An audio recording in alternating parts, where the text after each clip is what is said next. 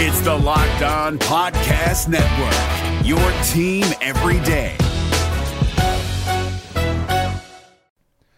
The Locked On NBA Fantasy Minute is presented by PrizePicks. PrizePicks is the most fun you can have playing daily fantasy basketball and winning up to 25 times your money. Go to prizepicks.com/LockedOnNBA and use the code LockedOnNBA for a first deposit match up to $100.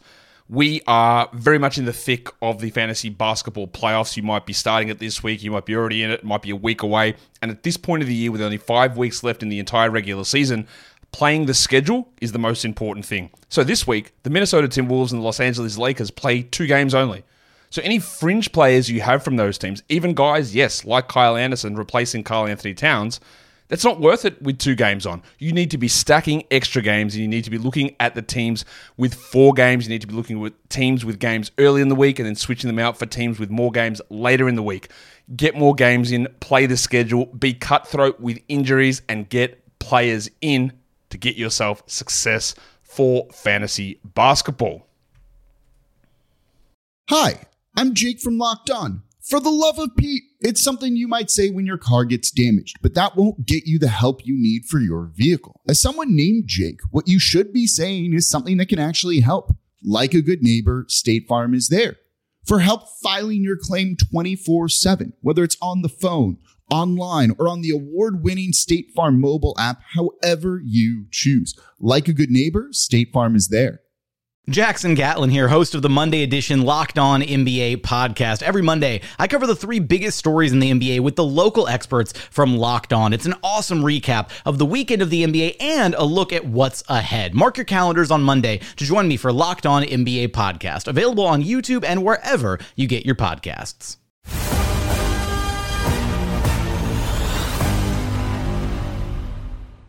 Welcome to the ultimate NBA season preview presented by PrizePicks. I'm your host, Tanitra Batiste. In this 6-episode series, we'll go around the NBA getting insight and analysis from all 30 of our Locked On NBA shows with local coverage in a way no one else can give it to you. Now, in episode 4, we're looking at teams on the rise. And we're going to get to the Timberwolves and the Kings a little bit later. But first, joining me is our Locked On Kings host, Matt George, Locked On Pacers host, Tony East, Locked On Thunder host, Rylan Stiles, and Locked On Knicks host, Gavin Shaw. Good to see you guys. Good to see you. Now, we're calling it On the Rise, so definitely believe that there are some surprise teams potentially, maybe sooner rather than later, in terms of getting to the finals. So which team do you feel like, and love to hear you guys' thoughts and debates on this one, which team's closest to winning an NBA title in the near future?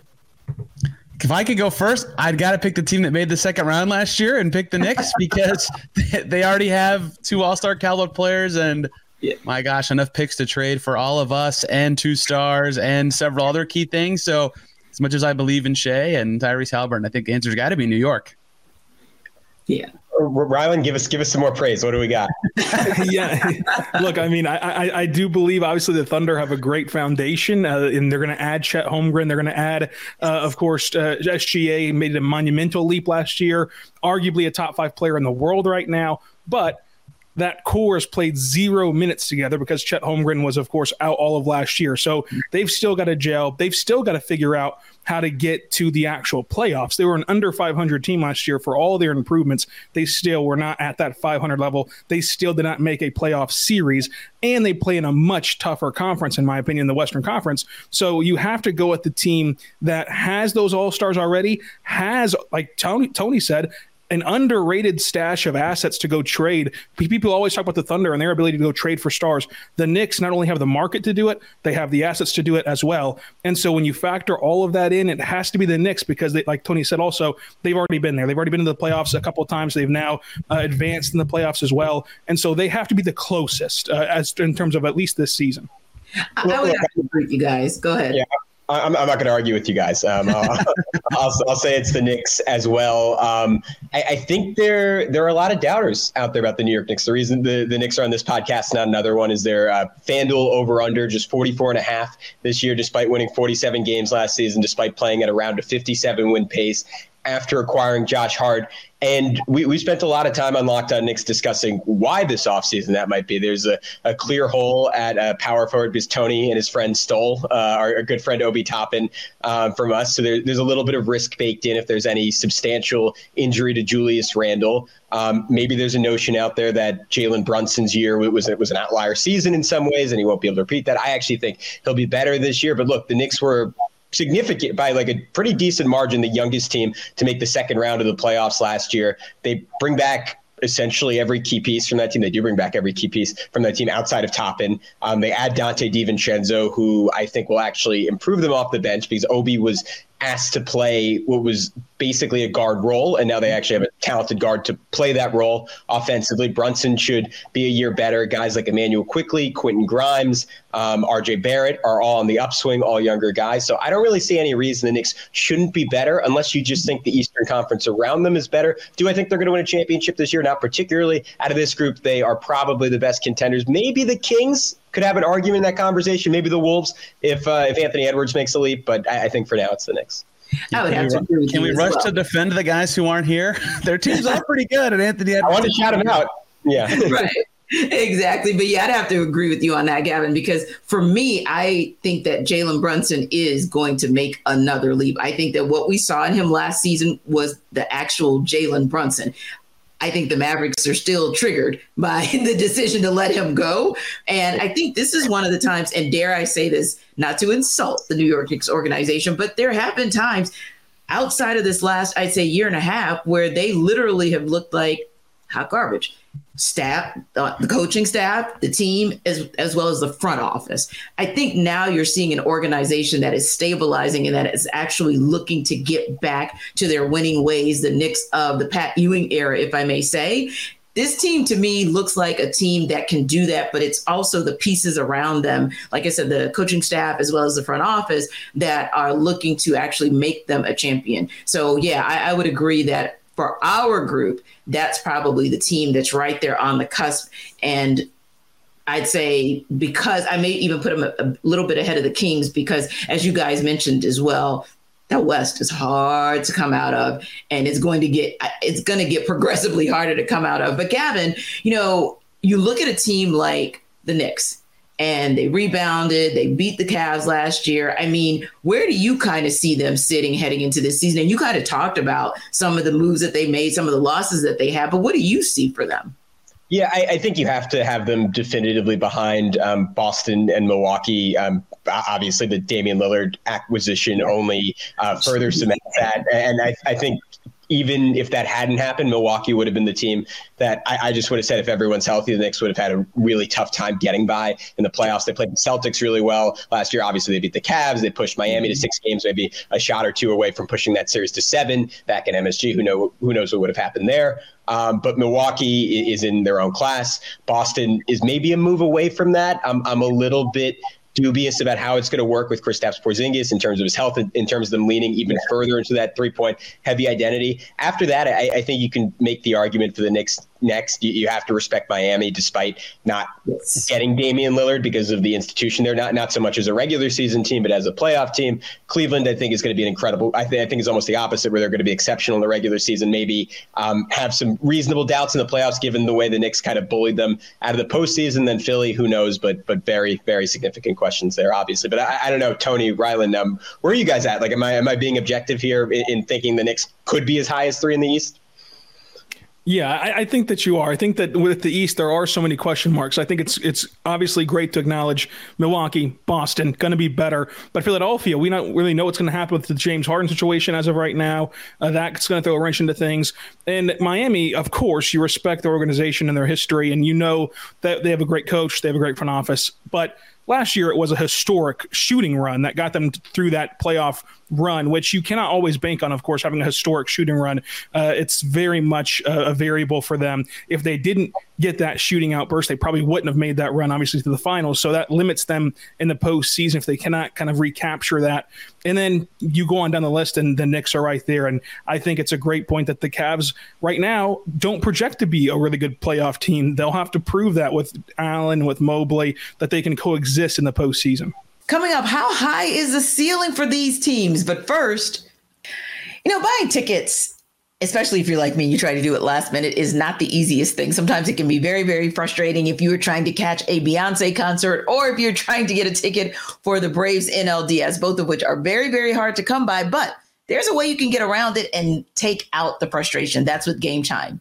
It's the only ticketing app that gives you complete peace of mind with your purchase. See the view from your seat before you buy so you know exactly what to expect when you arrive.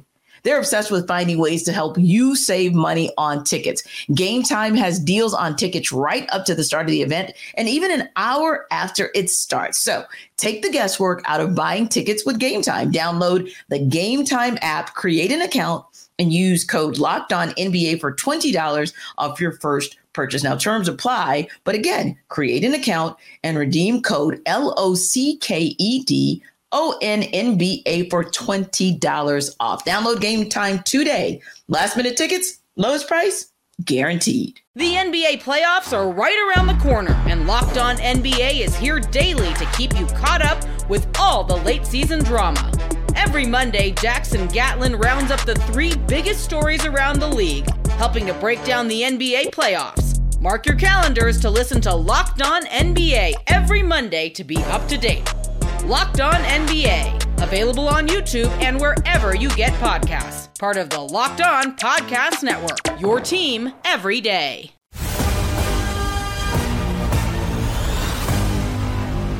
And Tony, I would agree with Gavin, with Rylan. What do you think? Yeah, I think that I'd have the Knicks a little lower than top 3, but definitely firmly in the top 5 or 6. It's just the thing is, I agree with everything you've said about the Knicks. I'm just a big believer in the top end talent, and Embiid's still around and Tatum's still around. Yeah. And now the Bucks look amazing. But I think they can catch Cleveland in the regular season, even like you said, they played at, what was it, 53 win pace with Hart after getting Josh Hart. It was fueled by Hart shooting 55% from three. Question the sustainability of, but they were that good when they got. But like DiVincenzo is there now too, and Toppin's a loss, but he only played 15 minutes a game. Like in theory, they should even be a regular season team too. So I think they can climb up. Certainly, maybe catching Cleveland, but I think those top teams with the star talent will still be difficult to leapfrog over. I mean, Harden's just such a variable, right? That's the thing we don't know. And we've seen his ability to epically torpedo and eat his way through an early portion of a regular season. That's right. And I get the feeling that, like, if Philly turns him into Drew Holiday tomorrow, they're clearly better than the Knicks. Embiid is in a different, at least as a regular season guy, a different universe of a player than anything the Knicks have. I'm just betting on continuity here. I mean, the Knicks bring back more of that, I think, essentially than any other team in the NBA. So I think if you're looking for just regular season standings, there's a chance the Knicks get off to a really great start. Yeah, and I think when you say continuity, continuity is a good way to say what they need. I also think there's some consistency, because there are times when, if we're honest about it, Julius Randle just disappears, or RJ Barrett has a sub game after game after game, and you wonder, know what RJ Barrett can do, but for like a stretch of games, you won't see it. Or in the case of, the Hawks and Knicks, that whole battle back and forth that cover the Hawks in Atlanta. And there are just times where it's like, Julius Randle, you could take over this entire game if you want to, and he would just kind of disappear. So I think, like you said, the continuity of the roster, coupled with, if those guys can just be more consistent, I'd say I'd put them in the 4 as well, because it always feels like for the East, probably for the better part of 4 or 5 years, it's the Bucks, it's the Celtics, and then you just play around with it. Because think about it, guys, there have been times where the Bulls have moved in and out of that top 3 or top 4. So yeah, the East is always a very intriguing animal. And then when you've got guys like James Harden,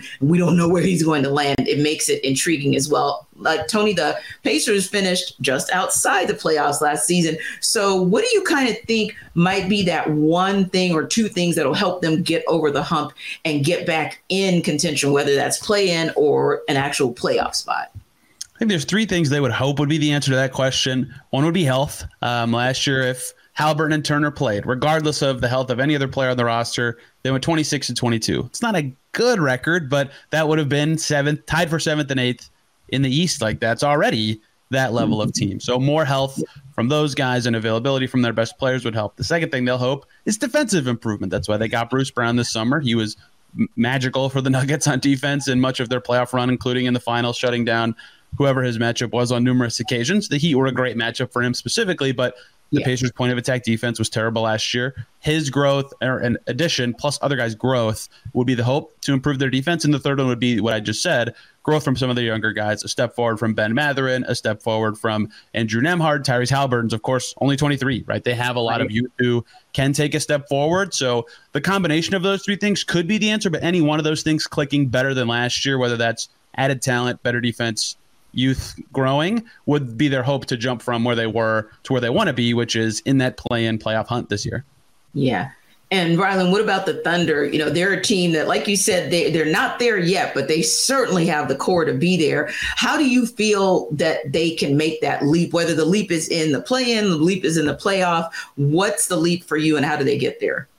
Yeah, the Thunder are no doubt going to be a better team this year than they were last year. But the thing is, last year, they made a 16-win improvement. And those kind of improvements are just such an anomaly in the NBA. You're not going to continue to see these massive win jumps unless they break the norm of what we're used to seeing in the NBA. And so they're at 40-42 last year. They made the play-in. They won a road play-in game as being the second youngest team in NBA history.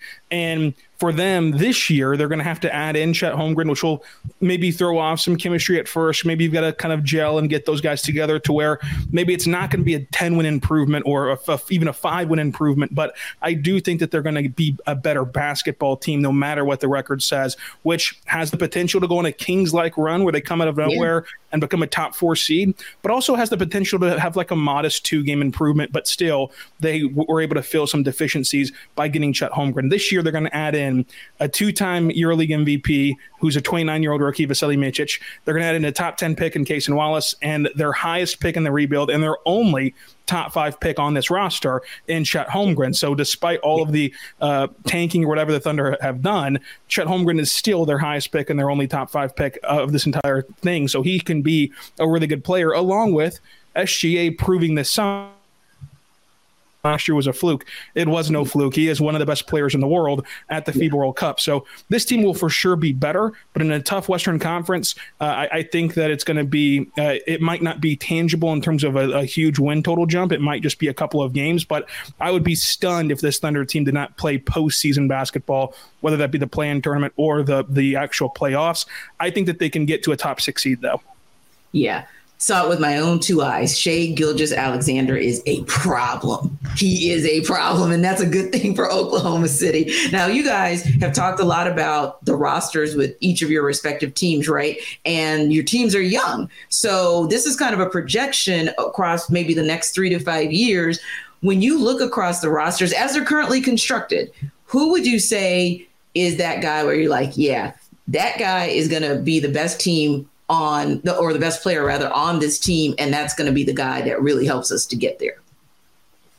For the Knicks, it has to be Jalen Brunson. I don't think there's any argument. It was interesting during the regular season. Obviously, Julius Randle was the guy of the two that got the accolades. He was the one who made an all-star team. He was the one who made an all-NBA team at the end of the day. And then come playoff time, and granted the caveat there is that Julius Randle was gutting through a busted ankle, but Brunson elevated his game to a level I didn't expect. And that wasn't really even the case in the Cavs series, where he played about at his regular season level, just a little bit less efficient. But then over those final 3 games against the Heat, where the Knicks season was on the line, he put up 37, 5, and 5 on just crazy shooting. And it was a situation where at times Tom Thibodeau was throwing lineups out there with RJ Barrett and Josh Hart, and there was essentially no shooting on the floor. And you saw one of the better defenses in recent maybe recent NBA playoff history in the Heat, basically throwing 3 or 4 guys at Jalen Brunson. It just didn't matter. He was totally unstoppable. And that, more than anything else, like when we talk about future championship equity, kind of got my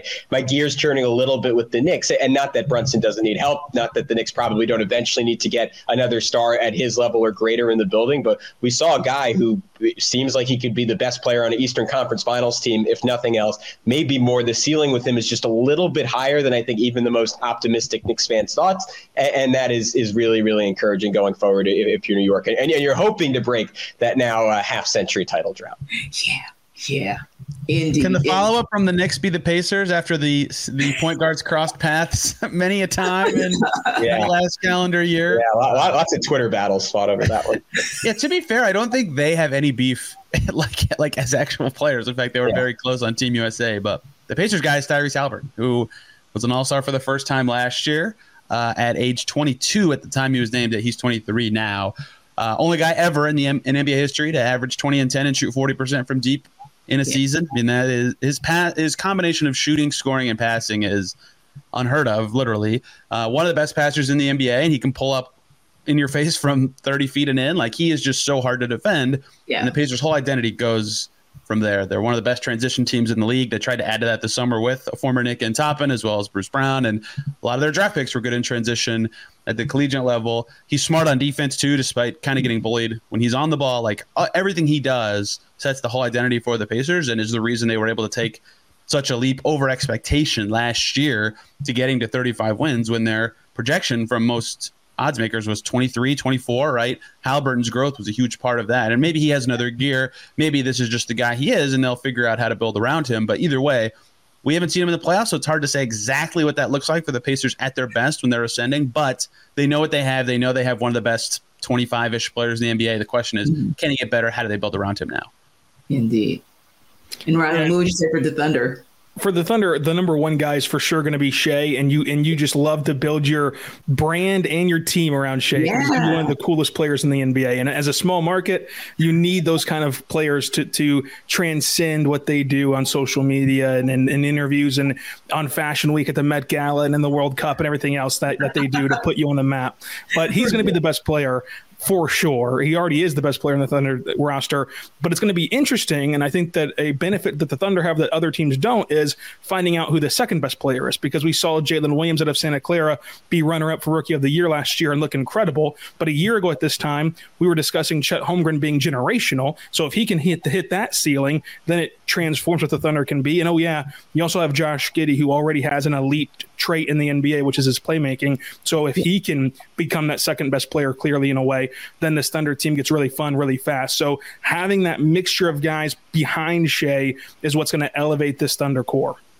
I kind of like where Rylan went with that. So Tony, Gavin, I want to throw it back to you guys. Give me the second guy who you need to be that guy for the Knicks and for the Pacers to continue to ascend. But ultimately, when you look out maybe 3 to 5 years, and again, assuming no changes to the roster, just as constructed today, but who would the second guy be for you? Yeah, I think that might be the single biggest question for the Knicks, not for this year. For this year, it's obviously Julius Randle, but 3 to 5 years down the road, you wonder if it's always going to be him. Obviously, he's had his issues with the Knicks in the past. And when I look at that 44.5 number, I think what's baked into that is Julius's track record on the Knicks is a terrible year, a season where he makes All-NBA, an even worse year, a season where he makes All-NBA. So that's a little scary if you're the Knicks front office or if you're someone who roots for this team. And I have a feeling he's going to have a very good season, because last year I just think he kind of pushed his game 10% into more analytically friendly way.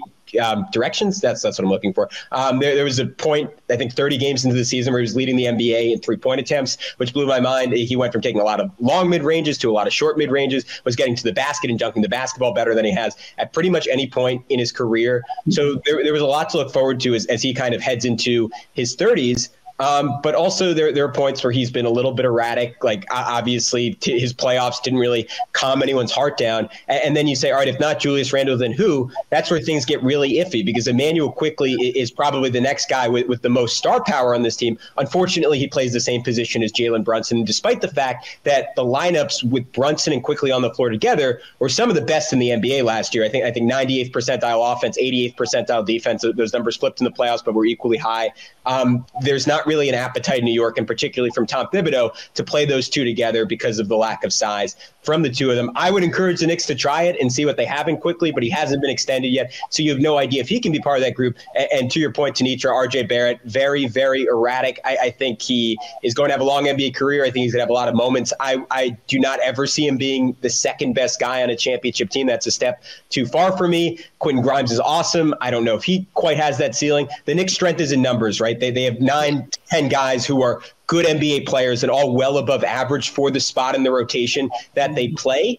The issue is, do they have that second star, and how are they going to go get that star? As Rylan and Tony pointed out, they have plenty of assets to do so, but they also have to compete with teams like the Thunder, who have even more, and teams like Miami and LA, who have a similar appetite, similar market to eventually get those guys in the building. The Pacers' answer is similar but different. It's similar in that this year, it's obvious. 3 to 5 years from now, it's not so obvious, right? This coming year, Miles Turner is going to be guy number 2. Last year, career highs everywhere. Shot really well from 3, was at 38% for much of the year. His defense is phenomenal. He cleans up a lot of the young Pacers' mistakes. 18 points a game, got his rebounding up a little bit. His around the basket play is actually what improved the most, despite his 3-point percentage popping off the page to most people. Him being able to duck in and score and punish switches inside and have this little hook shot looking thing that he'd never had before made him way harder to guard. It made it way harder for defenses to switch onto him and know what he was going to do after screens. And that paired very well with Tyrese Haliburton and is a reason the Pacers extended him last year. They know he can be their center of the immediate future, but he's only under contract for 2 more years, and they have a lot of young ascending talent. So 3 to 5 years from now, if you ask the Pacers, I think they would hope the answer is Benedict Mathurin, who at times looked like the best rookie in the NBA last year. I mean, that dude has more confidence than all of us combined, maybe 10 of all of us combined. He's coming at you. He's going to the rim. He's trying to score. He had the 13th best free throw rate in the NBA, not among rookies, of every player in the whole league. Right, he can get to the line very well already. He was a decent shooter to start the season, but that faded away. His passing came and went. Those are the things the Pacers want to see. If he can add one other skill that makes him more complementary with Haliburton, whether that's outside shooting or playmaking, that would make them such a dynamic backcourt and make them really hard to defend in a way that would make everybody else's life easier too. So I think the hope for the Pacers is that he can be better. If not, it's going to be, can Andrew Nembhard grow, and can he be, a Drew Holiday type player that it looked like he could be? He was 1 vote away for making an all-rookie team last year. But of course, Mathurin scoring and snarl, for lack of a better term, certainly makes the Pacers hope that he'll be the guy that can be their number 2 in the future. Yeah, it'll be interesting to see. I think a lot of it is just as you guys mentioned, there's so many variables, including injuries, unfortunately. And I think with you, Rylan, that's pretty obvious. Like we really don't know what we're going to get out of Chet Holmgren. But one thing that's consistent with the 3 of you as well, and would probably be consistent with our Timberwolves and Kings host, is that you feel like your teams are really on the rise. So FanDuel has thoughts as well. So wanted to ask you guys about that, starting with Tony. FanDuel has the Pacers over under set at 38.5. So do you see them going over or under? It's a good line. I think 35 last year, but some questions about their team, new lineups, the future of Buddy Hield, all make it cloudy how much better they'll be. Running through the schedule game by game, I got 39 wins, which is above 38.5, but it's also barely above 38.5. And like the problem with going through the schedule is there's that play-in or the in-season tournament now, so you don't know 2 of the games or where they're going to be or anything. So perhaps a little higher than 39. I would take the over. I think because I think there's more ways they overshoot their projections and undershoot it. Like if everything goes wrong for them, they're still probably about the same level of team as last year, just given the injuries they've dealt with and the age of a lot of their team. Whereas there's a lot more ways things could go right, whether that's one young player taking off or one signing being the perfect fit, or just in general, mostly continuity helping them this season. So I think there's more ways that they would go over than under on that number, but I think it's really solid given what I said, that when I do the schedule, I got basically the same thing. And Rylan, FanDuel also gives the Thunder an over-under win total of 44.5. What do you make of that? Wow. Yeah, this is fantastic. Yeah, that's why I said also. Yeah. Toasty. This is a fantastic line, because if you pick over, then you are locking the Thunder in to win your bet that they'll have at least a 5-win improvement after a 16-win improvement last year, which is just unbelievable. But if you go under, then this is a Thunder team that is young and that will compete every single night to win basketball games. And you can't say the same, even for as tough as the West is, you cannot say that every single team will care about winning every single night at the same level that the Thunder will. And so when we're talking strictly regular season, that's where the Thunder can make some noise, because this is a team that has not played a ton in prime time and in national television games. They now get 8 such games this year that they're going to get up for. You mentioned the in-season tournament. This is a team that relishes any opportunity to get promoted on social media, make some jokes on social media. They would love nothing more than to win the first ever in-season tournament. They would treat it like a big deal. And you can't say the same for the majority of the people in their pod and in their grouping in that tournament. So that can get them some more wins as well. And so when you factor in regular season, I will take the over, but I think it'll be similar to what Tony said, where it's like, 45 wins, 46 wins, something like that. But it's just that when you factor in how young they are and how they're going to care versus the level of care other teams will have, I think that they can hit the over. Now, Gavin, FanDuel is giving a whole lot of love to the Knicks because their over-under is 45.5. Oh, what's for you? It was 44.5 at one point, and I looked at that and I couldn't believe it. And 45.5 still feels, again, very low to me. Like on paper, I don't see where this team is worse, except for, again, baking in the potential disaster of a Randall injury, baking in the East being stronger, and a scenario where not only Damian Lillard's coming East, but Drew Holiday is coming back East very quickly, and he ends up on one of the Sixers, Celtics, or the Heat. But I just don't see how the Knicks are not better than they were last year. Josh Hart added so much midseason with his transition verve, his ferocity, rebounding the basketball, and just doubling down on what the Knicks' greatest strength was, which was their ability to just bully teams. Like this was a group that had the third highest offensive rating in the NBA, one of the 5 highest in NBA history, and it was rarely pretty. It was a lot of Jalen Brunson, Julius Randle taking turns isolating, and then anything they missed, Mitchell Robinson gobbling up and finding a way to either put back or reset the offense. And I don't see any reason after getting a full year of Hart and another player in DiVincenzo who's a rugged defender, gives them even more spacing in the second unit, and is also a tough rebounder. I don't see where they're worse this season outside of baking in the same risks you have to bake in for every single team in the league. So I honestly have the Knicks probably at about 50 wins this season. And to me, that feels very measured. Like I could see a world where they're better than that. And I could definitely see them manage to get to 50.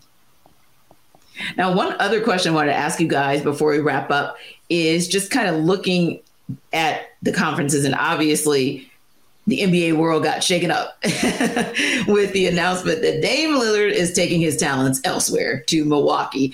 But I'm thinking with that, there were a whole lot of other changes in the offseason across both of those conferences. So my question to you guys is this: when you look at where the Pacers are, when you look at where the Thunder are, where the Knicks are, you look at the whole of the West, you look at the whole of the East, where do you guys kind of see where do you kind of see yourselves like legitimately? And that assumes all the positives that you guys have spoken about and all of the positives that other teams, all the moves that they've made. Where do you legitimately see your team landing? Up the board, what seed? It's a loaded question. I think for the Knicks, I think I would average them out to probably the 5 seed, 4-5. I think I again, Boston, Milwaukee, the only 2 teams I'm locked in ahead of them. I think 3 is probably their ceiling. 2 is their everything goes right. Wow, this is amazing. Super ceiling, 12-13 style. I think Cleveland is going to be an awesome regular season team. They boast all the same continuity as the Knicks. They were the best defense in basketball last year. Max Strus gives them a viable 5th guy to finish games with who's not going to hurt them on either end of the floor. I would have them a tad ahead of the Knicks. And then I think to Tony's point, and this was when we had Keith Pompey, the Locked On Sixers host on our pod recently, and he kind of drove this home like, hey, Joel Embiid's the defending MVP. Like whatever is going on in Philly, as long as he's there, their baseline is probably being close to a 50-win team. So I think 5 seed feels right to me for the Knicks. I could see a little bit better. I could see maybe a smidge worse. Anything lower than 6, I think something went really wrong for the Knicks. Yeah. How about you, Arlen? Yeah, in the Western Conference, it's going to be interesting to see where the Thunder finish, because we mentioned previously with the win total that the Thunder are going to care about the regular season, which along with their talent is a huge feather in their cap. Then you have Memphis. How do they handle Ja Morant's suspension for about a quarter of the season? What are they going to do without him there? Can Dallas rebound from their scuttle last year after trading for Kyrie? Is New Orleans ever going to be healthy? Because if they're healthy, that's a top 4 team in the West, as we saw the majority of last year. If they're not healthy, they can can slide all the way back down to the play-in tournament or even worse. So there's so many variables. What's Golden State going to be with an aging roster where you have to factor in where Chris Paul's at? And so whenever you have the Clippers load managing also, that's why I think when you're talking seeding, which is based on regular season wins, the Thunder can be as high as like a 4 seed. But when you factor in, the talent and if everything went right for every single team across the land, the Thunder would be really good to be a 6 seed and avoid that play-in tournament. And I think that they can do it, especially because they're of all the talented teams in the West, they're the team that I count the most on that will take the regular season seriously and try to win every single night. And that alone will gain them a ton of extra wins to avoid that play-in tournament in a conference where the difference will be a game or a game and a half. Indeed.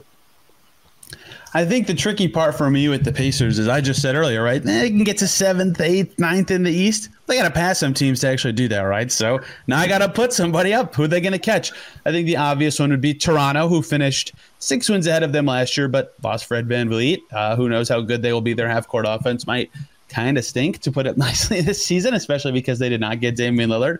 That would be one. That was the team immediately in front of the Pacers in the standings last year. The Bulls won 40 games last year. They could be better. They added some guys. They're also getting older and stale and have some injury-prone players. And then this is kind of just a bank on this team not being as good as everybody else thinks. But Brooklyn got a lot of their wins with KD and Kyrie last year. They don't have those guys. I think they're still going to be good. Catching them could be hard for the Pacers. Like 45 wins is a lot. Mikal Bridges is awesome. But it's possible that they're like close to the same level of team at full strength. So those would be the teams that make sense to me for the Pacers to catch, to go from 11 to that, 8, 9, whatever range. But Orlando's also right on their behind. Orlando looks pretty good. They've got a lot of great young talent. So holding them off will also be part of this. So there are ways they can get up there. I think they can get into that mix. Their ceiling, if, like I said, a lot of the stuff goes right earlier, probably is about 7, 8, 9 to me. Like Atlanta and Miami seem probably a little above their ranking. But they can catch some of these other teams that get into that spot. But it'll take a lot for them because there's some good teams in their mix and teams right in their butt. Yeah, indeed. So I'll be looking, especially covering the Hawks, to see exactly what happens with the Knicks or with the Pacers and kind of how that, and I don't say it to be offensive, but kind of that middling group where literally it feels like every single year there's 1, 2, maybe 3, and then everybody else. So yeah. Oh, go ahead, Gavin. Oh, no, I was just going to agree with you. I think there's a clear-cut top 2, and then almost everything else, like 3 through 6, is up for grabs. And then to Tony's point, that whole next tier in the East is very much up for grabs. And the West, to Ryland's, is maybe even crazier. Coming up, which team can be the biggest surprise of this season? But first, snap into action this NFL season with FanDuel, America's #1 sportsbook. Right now, new customers get $200 in bonus bets guaranteed when you place a $5 bet. That's $200 in bonus bets, win or lose. If you've been thinking about joining FanDuel, there's no better time to get in on the action. The app is so easy to use. There's a wide range of betting options, including spreads, player props, over-unders, and more. So visit FanDuel.com/locked on and kick off the NFL season. FanDuel is the official partner of the NFL. And listen, you can visit FanDuel.com and include their money lines, their props, so many opportunities there. And look, the NFL season is a great example of a topsy-turvy season where you probably need some good insight to help you to make the right bet. So again, visit FanDuel.com/locked on and kick off the NFL season with the official partner of the NFL. The NBA playoffs are right around the corner, and Locked On NBA is here daily to keep you caught up with all the late season drama. Every Monday, Jackson Gatlin rounds up the 3 biggest stories around the league, helping to break down the NBA playoffs. Mark your calendars to listen to Locked On NBA every Monday to be up to date. Locked On NBA, available on YouTube and wherever you get podcasts. Part of the Locked On Podcast Network, your team every day. Ben, the Timberwolves finished as the 8th seed last year. How do they find their way out of the play-in tournament in the West this season? Yeah, I mean, I think first and foremost, it's beyond staying healthy, of course, setting that aside because that was a huge issue last year with the injuries of Karl Anthony Towns especially. But Anthony Edwards' progression, I think, becoming, going from last year, he made the leap to be an all-star. I think going from star to superstar is the quickest way to kind of shorten that gap and become a top 4 or 5 seed in the West instead of finding themselves in the play. And I think a combination of Karl-Anthony Towns playing more than 29 games and then also having Anthony Edwards make that next step forwards, again, from star to superstar, I think is the best way to say it. That's going to be the key to this season for the Wolves. And it's interesting you mentioned that, Ben, because I had an opportunity to watch him in international play. I've also met him before, interviewed him a couple years ago when he was at Futures for All-Star. And of course, he is from the Atlanta metro area. So I am a super fan. I do definitely think he is the guy, indeed, most recently, with what I saw in international play, he's a guy that can take that leap. Now, you mentioned it, so I'm going to ask you to kind of expand on that a little bit, right? Anthony Edwards is the obvious choice for the guy who needs to make that leap for the Timberwolves to make that leap as well. But outside of an Anthony Edwards making the leap, outside of a Karl-Anthony Towns being his healthiest self, who's that next player for you who you feel has to step up his game in order for Minnesota to avoid the play-in?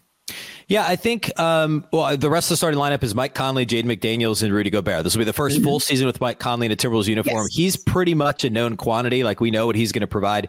I'd say basically the same about Rudy Gobert, although last year he took a clear step backwards in his first year in Minnesota. How much of that is, hey, it was his first year in Minnesota. He was geared up to play with Karl-Anthony Towns, then ended up only playing 29 games next to him in the regular season. And how much of that was, hey, he's on the wrong side of 30 now, and perhaps he is starting to decline.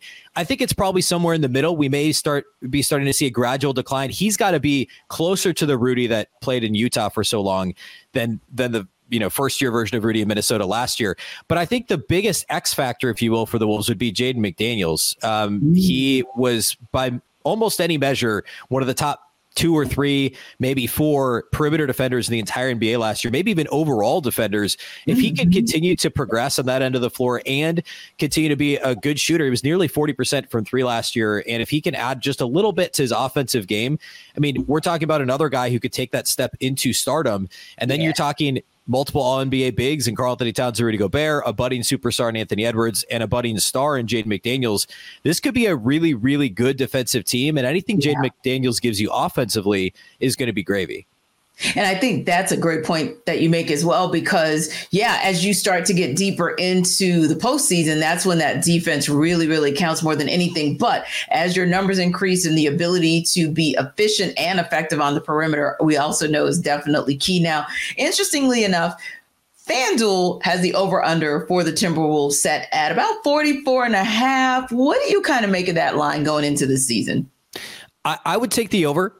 Maybe not by a lot. I think I haven't done my official full win total projection yet at Locked On Wolves, but they won 42 games last year. And assuming relative health, assuming Karl-Anthony Towns plays more than a third of his team's games, I think it's fair to assume it's better than a 3-win improvement. You also factor in year 2 of Rudy Gobert being more comfortable. Ant is going to be better. Mike Conley's a better fit for this team than D'Angelo Russell was, and he played the first 2/3 of the season with the Wolves last year at the point guard spot. So I think taking the over, obviously the West is brutal, and it's going to be brutal again this year, but I think taking the over on 44.5 feels right. I think that given that natural progression and slightly better health luck than last year, this should be a 46, 47 plus win team in my mind. Yeah. And I think you make an interesting point, because when you kind of look at that group in the Western Conference, I think that when I compare it, or at least in my mind, Ben, but when I compare it and I look at the Eastern Conference, I always feel like it's a 1-2 punch, kind of like Bucks, Celtics. They kind of give or take whoever's at the 1 and the 2. Every now and again, like last year, the Heat will creep in to the 2 spot, or even the Bulls will kind of threaten to be in the 3 spot. And then after that, it's kind of like a deep fall off. I don't really feel like that in the Western Conference, right? Yeah, you can definitely say the Nuggets obviously is the NBA champions. You can say that about the Lakers. Everybody's kind of looking at them like, they're that next team. But I don't know, Ben, I feel like with the Timberwolves and arguably just about any other team in that conference, everything is kind of yours for the taking. And I feel like this team could also be one we're having a conversation about that's like, hey, they could sneak in and actually host an opening round series. Thoughts? Yeah, I mean, the 4th seed last year was the Suns, and they only won 45 games. I mean, You're talking, there were, 5 teams that finished between 42 and 45 wins last season? And I think that's entirely on the table. Now, you assume maybe Golden State, bounces back a little bit. If the Clippers ever on some level are healthy, the Lakers should be better. So there's several teams in front of the Wolves that you could assume will also be better. But basically everyone's going for it, right? There aren't very many teams that are expected to be bad beyond Houston and San Antonio. Even Portland ended up with not a bad, haul in the various trades that they made at the end of the offseason, surrounding Dame Lillard. So, I mean, you're talking about a conference, you're right. It's less top heavy, and obviously the defending champs are coming out of the West, but this is a conference that 1 through 11 or 12 even, you can make an argument for all of those teams in the playoffs. And the Wolves will absolutely, have a shot, I think, at still being in that top 4 or 5 teams. I think it's completely doable, just given the high level talent and also the overall depth that this team has. Yeah. And when you look at this team, and I agree, in looking at the Warriors, I chuckle because it's it depends because they're so, okay, I hate to say old, but how do we say, Ben? Grown. Okay, they're real grown, right? But that's kind of what I like about the Timberwolves. I feel like they're young, they're spunky, but they have just enough pieces, like a Rudy Gobert. If he has that kind of bounce back season, they need him to have a veteran presence like a Mike Conley. I like the mix of this team as well, because I think the kind of mix that you have is also how you're able to take that next step, and then you can sneak right in. And to me, nobody would be surprised if we're having a conversation about them being top 4. Yeah, agreed. It's a great mix. Mike Conley, Kyle Anderson's another one, Rudy Gobert, all guys that have been there, done that in terms of playoff experience. And in the case of Conley, made an all-star team. Obviously, Gobert's made multiple all-star teams, all NBA selections, defensive player of the year. So you've got some of those guys that have that track record. You've got guys that are somewhere in the middle, like Karl Anthony Towns, who's in some ways a swing player because he can obviously get it done in the regular season. How does what he brings to the table compute to winning? What's that correlation look like? And then the sky really is the limit for Anthony Edwards and also Jaden McDaniels, maybe to a little bit of a lesser extent than Ant. But both of those guys, if they continue to grow, this feels like the right mix of veterans that have been there, young guys who are trying to prove something, and guys in the middle that also are trying to prove something. Cat wants to prove he can be part of a winner. There's also guys, in terms of bench depth, they've added Shake Milton, has playoff experience with the Sixers. Sure. The last 5 seasons with Philadelphia, he's a big part of the bench now. They've just kind of added in the right the right mixture of the veteran presence, the playoff experience to kind of augment the superstar, capabilities of Ant and Cat and Rudy Gobert. Yeah, love indeed what we're seeing up in Minnesota. So, Matt, let's start with one of the more surprising runs from last season with the Sacramento Kings in what was just a fun season to watch. I admit I got to see them personally when they came to play the Hawks. So, yeah, very fun team to watch. But what are your expectations around the Kings heading into this season? Well, what's funny is my expectations are actually significantly lower than the expectations of the team itself. And I realized that on media day, but my expectations were just, hey, reaffirm or reestablish yourself as the team the standard that you set last year, which is a perennial playoff team. Get back to the playoffs, give or take the circumstances. Would love to see the Kings actually get out of the first round and show that kind of improvement, but technically they could be the same seed by winning more games. They could be a worse seed by winning more games. It just depends on how the Western Conference shakes out. So that was the most feasible or tangible way that I was going to measure success, was them getting back to the playoffs and then advancing through the playoffs. But then we came to media day, and Mike Brown and De'Aaron Fox, first thing out of their mouths is, we're playing for a championship. We're trying to win a championship. And every single team, I feel like, says that during media day, but there's only a handful of teams that either actually mean it or actually have a chance. I don't know how good the Sacramento Kings chance is, but I believe that they do mean it. Yeah, and I would agree. It's so difficult to tell in the West because honestly, it's always a clusterfuffle. Like, I feel like with the East, for sure it's the Bucks, for sure it's the Celtics, and then that third slot is where there's kind of in and out. Bulls, Heat, just depending on, what day of the year or what year they're playing. But when you start going down the list of, the current champions, the Nuggets, the Suns, Grizzlies, Warriors, I mean, there's just so much at the top. But I also think, Matt, to your point, a record could go anyway. It could go in your favor as well. So, yeah, there's a lot of competition out there. But I do think that when we say that the Kings are a team on the rise, they truly are. So one of the things that I think is a good mix as well is the combination of, I'll call him a veteran, like a Kevin Herter, who, man, he like found his groove for real in Sacramento. But also, like you said, those younger pieces that you're able to work with, De'Aaron Fox and even Harrison Barnes, as far as like the OG, if you will. Yeah. But you've got some pieces, you've got some parts there as far as that potential starting lineup. Let me ask you this. Who out of maybe that second unit do you see really being a true factor, a contributor to also kind of round this team out, kind of like your sixth man? Well, Malik Monk is definitely the sixth man of this team, and he established himself as that last season and really established himself less as like the six-man scorer that we expected him to be, and that Charlotte tried to make him throughout his career there, and then he showed little flashes of it with Los Angeles.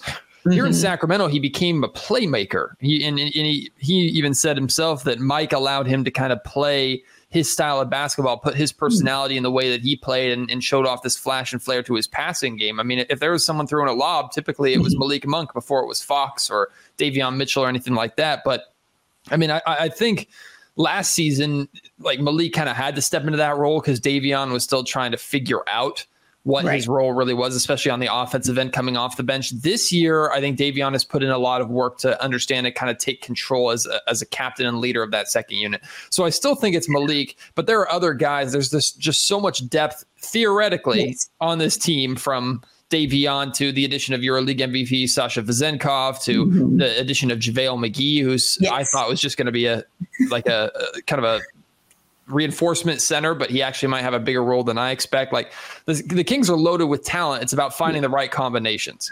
Yeah, I was thinking the same thing. Like, and that's kind of that dilemma that you have. It's the good dilemma to have, right?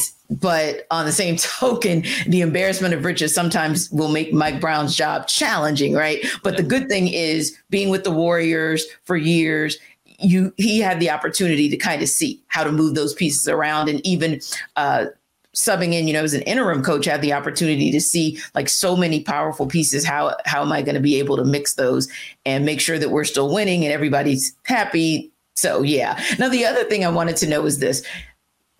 To me, obviously, it's De'Aaron Fox, and I think that Domantas Sabonis is a good look as well. But I'm curious to see, and even a Kevin Herter, like I'm still a big fan of what Kevin Herter can do. And I was so excited for what I saw out of him with the Kings last year. But if you had to look across the roster, Matt, whether it's your starters, whether it's your superstar, or whether it's your role player, who is that X factor that, like Mike Brown said, like De'Aaron Fox said, we're gunning for the finals? Well, who's the X factor that helps them to get there? The biggest X factor?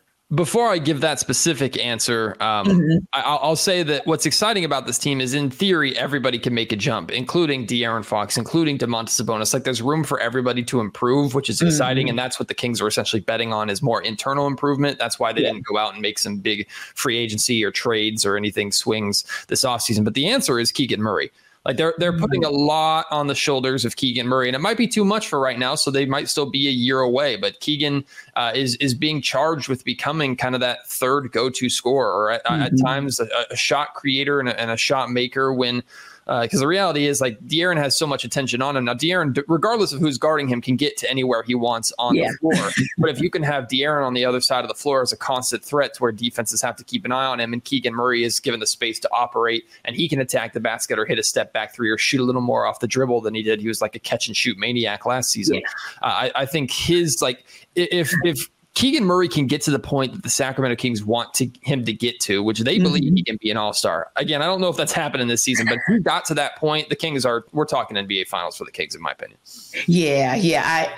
I mean, that is huge. That's absolutely huge. So let's go back to, and you actually answered another one of my questions, which was who do you think was going to make that jump? So I love that. One other question, and I'm going to put you on the spot a little bit here, Matt, but where do you see this team kind of landing in terms of wins this year? Where do you think they can go? Because I think it was, let me see.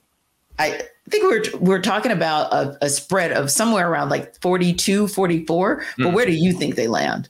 Yeah, I've seen the majority of people seem to think the Sacramento Kings are going to drop off. And I think it's foolish because it's more based off of what other teams have done, or this unbelievable, or I should say, like, very short-sighted take or belief that the Sacramento Kings were just injury healthy last season and super lucky with injuries, which was absurd, seeing as Domantas Sabonis played through an injury since December. Right. De'Aaron Fox was injured in the playoffs as well as during the regular season. Keegan Murray was injured. Like the Kings were hurt last year.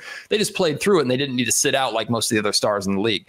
So they fought their way through it. But my expectation, or at least the number that I have in my head, is the number that both Mike and Monty McNair, Kings general manager, established for themselves in the end of season press conference last year, which is that 50 win mark. They believe like to be a true championship contender in the NBA, you have to be a 50 plus win team. Indeed. So that's kind of the bar that I think the Sacramento Kings have set for themselves. They might not reach it. They might be close. I expect firmly the Sacramento Kings to remain in that pack of established playoff teams in the Western Conference. That's where my expectations truly lay. And if the Kings can get that 50 win number, then they're in good shape. In good shape indeed. And check that. Let me give the Kings their flowers because FanDuel said 48. Repeating right back to it. We'll take it. If they can copy and paste what they did last season with a little better defense, this team's scary. So that'll do it for episode 4 of the Ultimate NBA Season Preview with our teams on the rise. To find out where all of the NBA teams land this season, check out Locked On NBA and get all 6 episodes of the Ultimate Season Preview. We'll see you.